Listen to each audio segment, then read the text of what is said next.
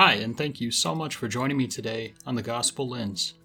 The scripture calls us to be sojourners and exiles, and to view this world in the current age as a place where believers don't fully belong. However, we face a wide variety of experiences and circumstances on our path. So we hope this can be an encouragement, an edification, or challenge as we try to take a microscope to events, experiences, and situations in our lives and ask the question, how does my identity in Christ and the gospel determine my perspective and response to life and events on my exile path?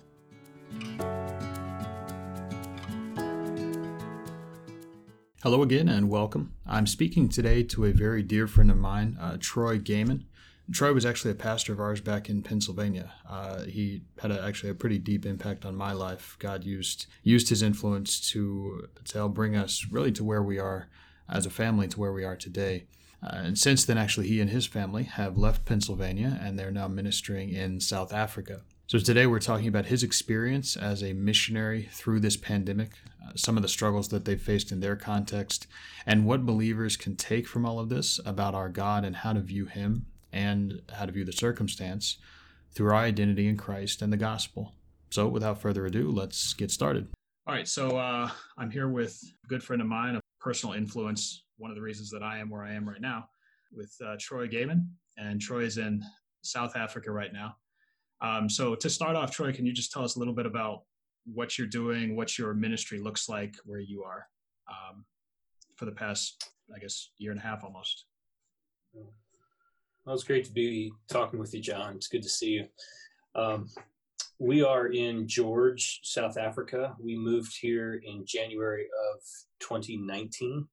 So we've been here about 16, 17 months now.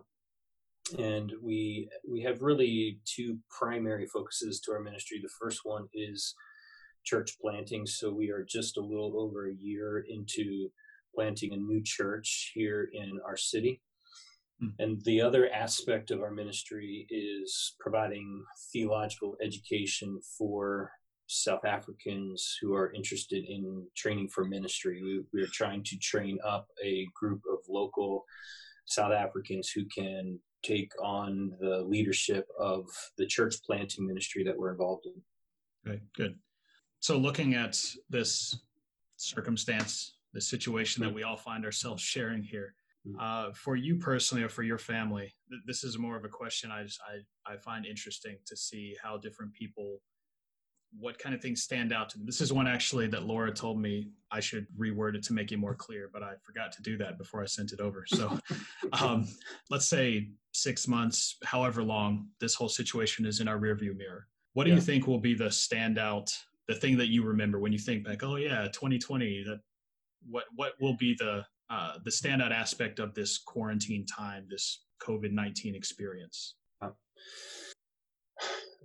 I'll tell you, I've thought about this several times, and the one thing in particular that strikes me about it is the global nature of it, in the sense that I don't know that there's ever been another experience in my lifetime that the whole world is engaged in and understands what you're experiencing. I mean, there's probably few places on the planet right now that have not been touched by what we're all experiencing. So the fact that we're having this global common experience is pretty fascinating to me.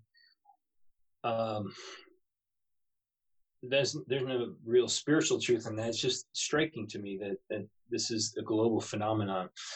But the other thing that struck me about this is 4 months ago, 5 months ago, none of us would have expected to be in the situation that we're in. Yeah. 5 months ago, 6 months ago, we were just getting first reports of this thing called coronavirus. And from our perspective here in South Africa, we thought it was something pretty much isolated to just your part of the world. And not something that we were going to be facing here, but very quickly those things kind of changed. So it drew my mind back to really the passage in James is it the end of 3 or end of 4 where we find out that we're busy making a bunch of plans, Mm. and yet James says, if the Lord wills, you'll do this or that. And so clearly we are not in control. We have plans, and we certainly all had things that we thought we were going to be doing at this time, and all of those things have been completely wiped out. So it's just a big reminder to me that ultimately our times are in the Lord's hands, and we are fully dependent upon His will for our lives and what's going to happen. So continuing that, you mentioned James, and I've heard, I know Alex and I have talked about that passage. It's come up several times. For example, we have friends that are in the U.S. that have had to change their return plans. At this point, they've lost count, and it's hard to think of a passage that more directly speaks to that than James. But while I think a good way to look at that would be, like you said, as a reminder, that we don't know what tomorrow will bring, that we can make plans, but at the end of the day, we are not the ones that are in control. But for many people, circumstances, even if maybe they do think of those passages, the circumstances still result more in sort of a fluctuation. I would imagine it probably feels like a roller coaster between fear and anger. We've seen a lot of that. We've seen a lot of anxiety, other emotions.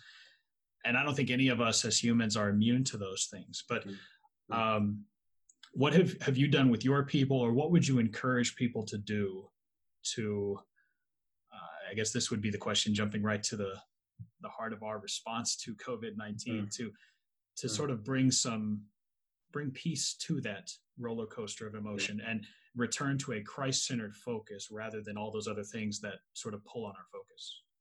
Yeah. So our situation here, we started to feel the initial effects of COVID-19 early March. And our group had been meeting in our home for the past year, and through just the Lord's working, we've been able to purchase a facility in town. And so March 1st was our first Sunday together in our new facility. And then it was the next Sunday after that we really started to feel some of the initial impacts of the COVID-19 crisis. And within 2 weeks, we were on lockdown. So on the 8th of March, as I started to sense some increasing anxieties amongst our people, they sensed something was happening. I was halfway tempted. We were in a study in the book of Acts, and I was tempted to take a break from that, and I chose not to. We just continued on our study. But I took about 5 to 7 minutes in our service and just directed the thoughts of our folks to Psalm 46, because for me, in my own life, that psalm in particular has been a great encouragement, helped me through some very difficult times.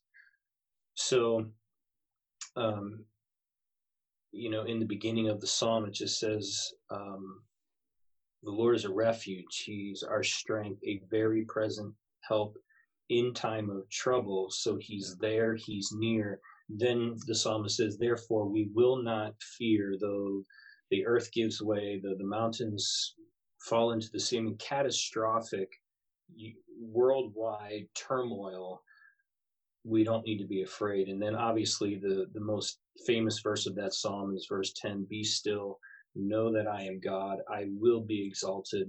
And so really, it was just my heart at that moment to direct our folks toward the sovereignty of God in the midst of chaos that enables us to not have to be afraid when so much around us is suggesting that we should be afraid. So that was kind of the initial focus of our group, was Psalm 46. The Lord's a refuge. We don't need to be afraid. Be still. Know that He is God. And I thinking of that psalm, I've always appreciated. You have, like you said, these descriptions of these catastrophic problems, And then he goes from be still, but it's not just be still and trust me, it's be still and know something about me that I will be exalted. Yeah. And I've always thought of it, no one is exalted when they have lost control. That reminds us that there is still control there. Yeah. We might not always easily see it. It might be hard to recognize, but God says, no, I will be exalted. I am still in control of this. And I've found that very comforting. Yeah. I mentioned earlier however long it takes, when this is all sort of in our rearview mirror, what would you want your family or for your people, for those around you, from a theological perspective? What would you want them to walk away from remembering or having had their thinking changed about something or learning something new about God through all of this? What would you want them to walk away from this? Yeah, I would say one of the things that was a game changer for me personally, going back to around 2006, 2007, we were going through some very difficult times as a family with my son's health. The one truth that God really sunk down deeply into my heart was the issue of his sovereignty, and having to wrestle with what that means, and how that is applied to all circumstances of my life, good, bad, otherwise. And so as we've come to this current crisis, that's one of the primary theological truths that my heart has been drawn back to again. We did a short study on Habakkuk, and I kind of focused on that issue as it comes up in the book of Habakkuk. And I really, really want our people to embrace the fact that God is not only in control of everything, but he rules over everything, which means he rules over the coronavirus as well. This is not anything that has taken him by surprise, and because he rules over it, he has specific purposes that he's trying to accomplish in what he's allowing at this time. And man, I think if our folks, your folks, could grasp this truth of God's sovereign control and rule over all things, to me, that was a game changer. To really embrace that, to believe that, and to think through the implications of that for my life personally, not just globally, but just personally in my own life, that there's nothing that happens to me outside of his care and control. That's huge. And so I've been trying to bring that up as often as I can through our teaching and preaching times, to remind our people that that's true in this circumstance and in all circumstances that they face. That's good. In January, before all this started, actually, we'd taken a break. I think I mentioned we were doing a study in Romans, and we were going to take a 3-week break from that. And I decided I wanted to do something from the Old Testament, and I actually picked Habakkuk because, to my knowledge, I don't remember ever doing an in-depth study on it. It's one of those flyover books. Right. And I got 1 week in, and then they put all the restrictions on. And I just jumped straight to chapter 3. And I think the end of Habakkuk, again, I don't remember ever doing a study on it, but it was incredibly encouraging, seeing a man who can so brazenly, I guess would be the word, question God. And yet at the end, he comes to the conclusion of just absolute trust, even when he didn't get any answers, and he didn't get the answers he was looking for. But he comes back to, I will absolutely trust. Very, very encouraging. And I think, John, to that point, that really becomes the response when we embrace the truth that God is sovereign, that he rules and he's in control. That's the only natural response, right? That I can trust him, because that is true about him. So that's a really kind of the opposite side of the same coin. Sovereignty and trust, they go hand in hand. They're very intimately tied. And you most likely will have a very difficult time trusting God if you don't believe that he is sovereign. So, it's good. And it does make it hard. I think one of the hardest things, because most people, we give a lot of lip service to sovereignty normally. We're really good at that. something like this, when so many of the things that we put our faith in, while we're talking about God's sovereignty, we still put our faith in a lot of different things that we Yeah. look to for some semblance of control. And then something Yeah. like COVID-19 comes along and just wipes it all out.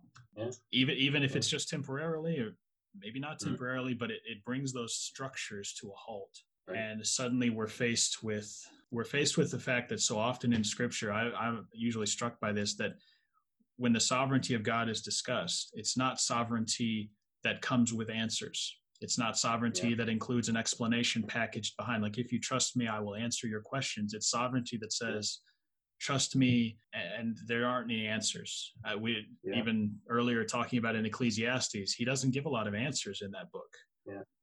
to the problems that he brings up. But we're still, that's where I think the sovereignty discussion gets hard, is when you're asked to trust even when you don't, and God never explains himself. Yeah. Or sometimes he does explain himself, like he did in Habakkuk, and Habakkuk didn't like the answer, right? Yeah. Okay, Habakkuk, I am going to take care of the wickedness that you see among your people, so I'm sending you the Babylonians. They're going to take care of it. And he didn't like the answer, so you're right. It's sometimes there's no answer, and sometimes there's an answer that we don't particularly care for. And that then becomes another big challenge, to trust that God really knows what he's doing. So, not to make light of the situation, but I've seen a lot of people throw around the idea that the cure being worse than the disease. I think Habakkuk would probably sympathize with that emotion a lot. Thinking about where you're at, your specific context. Yeah. What would you say are some of the unique challenges that this situation presents in your context? Obviously, every country has had different experiences, in every community, every church. For you specifically, with your group, the makeup of your group, what have been some of the specific challenges? How has it affected your work? And from that, how can people pray through this?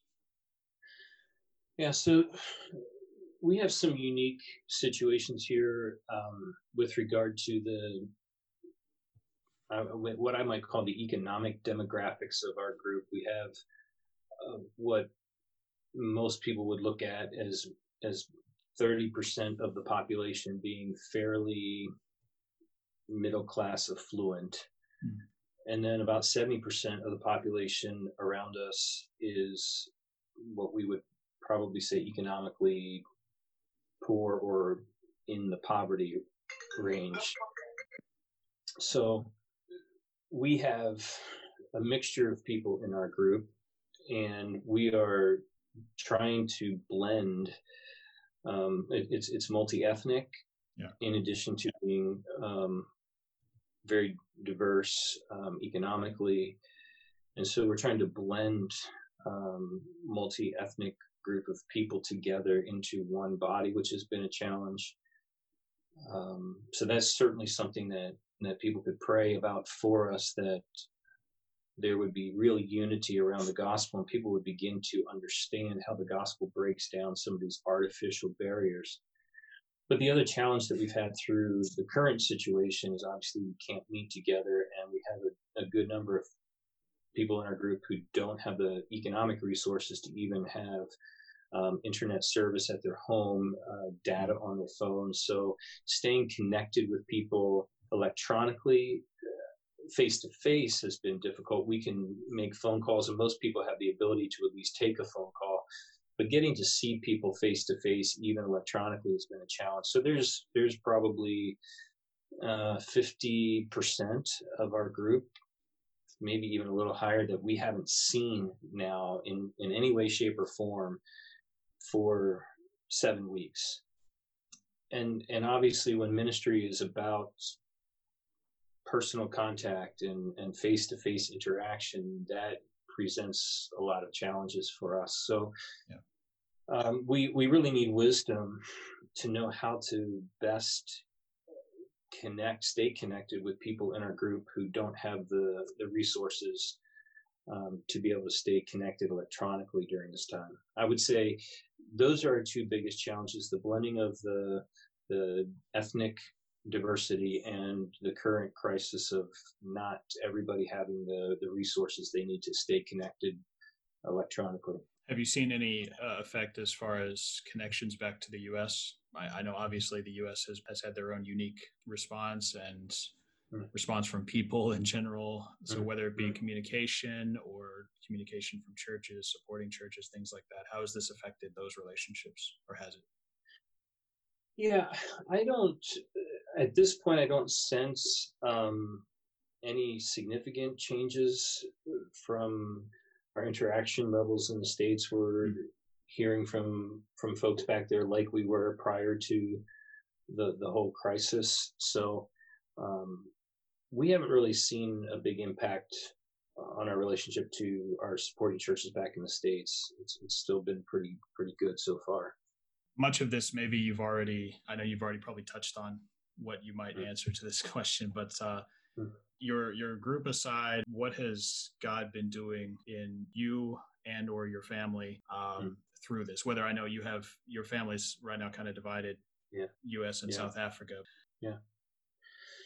No, I would say um, one passage in particular that I've been trying to work through and just meditate on, read, reread, focus my attention on is Romans 8 in particular. Mm. Um, and there's a lot of really important and significant truth throughout the entire chapter, but just getting to the end of the passage and these kind of rhetorical questions that Paul is asking, um, not even so much rhetorical as he asks the question that provides an answer that Yeah. is a great encouragement. So, um, for instance, what shall we say then to these things? If God is for us, who can be against us? And this verse in particular, he who did not spare his own son, but gave him up for us all, how will he not also with him graciously give us all things? It's just such an encouraging reminder. We couldn't ask God to give us anything more precious than his own son. And if he was willing to do that, how much more then is he willing to give us graciously the things that we need at any point, but certainly in a crisis like this. Then the other question that I think has been a tremendous encouragement to me personally, just to reflect on, is who will separate us from the love of Christ? Shall tribulation, distress, persecution, famine, nakedness, danger, sword? He says, no, in all these things we are more than conquerors through him who loved us. And then that great assertion at the end, I'm persuaded that neither life nor death nor any um, angels, powers, rulers, height, depth, anything in all creation, nothing will be able to separate us from the love of God that's in Christ Jesus. And yeah, I mean, that's just something that I'm trying to come back to repeatedly as an anchor, to remember these simple truths that, again, intellectually I've known and heard for most of my life, but to meditate on them in a certain situation like this, when quite frankly there's been a lot of, as you said earlier, a lot of roller coaster emotions, a lot of ups and downs, a lot of um, disappointments to work through. Like I mentioned earlier, we were just beginning to meet together in a new facility, and we really sensed some enthusiasm and momentum starting to build after being here for a year, and that got shut down. And then you mentioned that we have family in the States, and my wife and I and our youngest son are here, and we were anticipating having an opportunity to see the rest of our family, um, and having to deal with that disappointment. So you have these ups and downs emotionally. So you need anchored truths that you can rest on. And certainly for me, the end of Romans 8 has probably been one of the most significant. Yeah. I know I'm encouraged earlier in that chapter as well when he talks about creation, because right now we're seeing an aspect of creation that reminds us of how broken this world is. Yeah, you're right. And looking to that for hope that one day this really will be in this whole type of situation will really be in our rearview mirror. Yeah, yeah. Once again, my guest today was Troy Gahman, ministering with his family in South Africa. You can learn more about their ministry and see updates and more specific ways to pray for them at southafricanministries.org. I hope this is a reminder that for believers around the world, in different places, contexts, experiences, and circumstances, we all have a mandate, a need to view those circumstances and experiences through the lens of the gospel. So pray for fellow believers as we look at our lives through the unchangeable truth of who we are in Christ, in the gospel, and in the unchanging Word of God.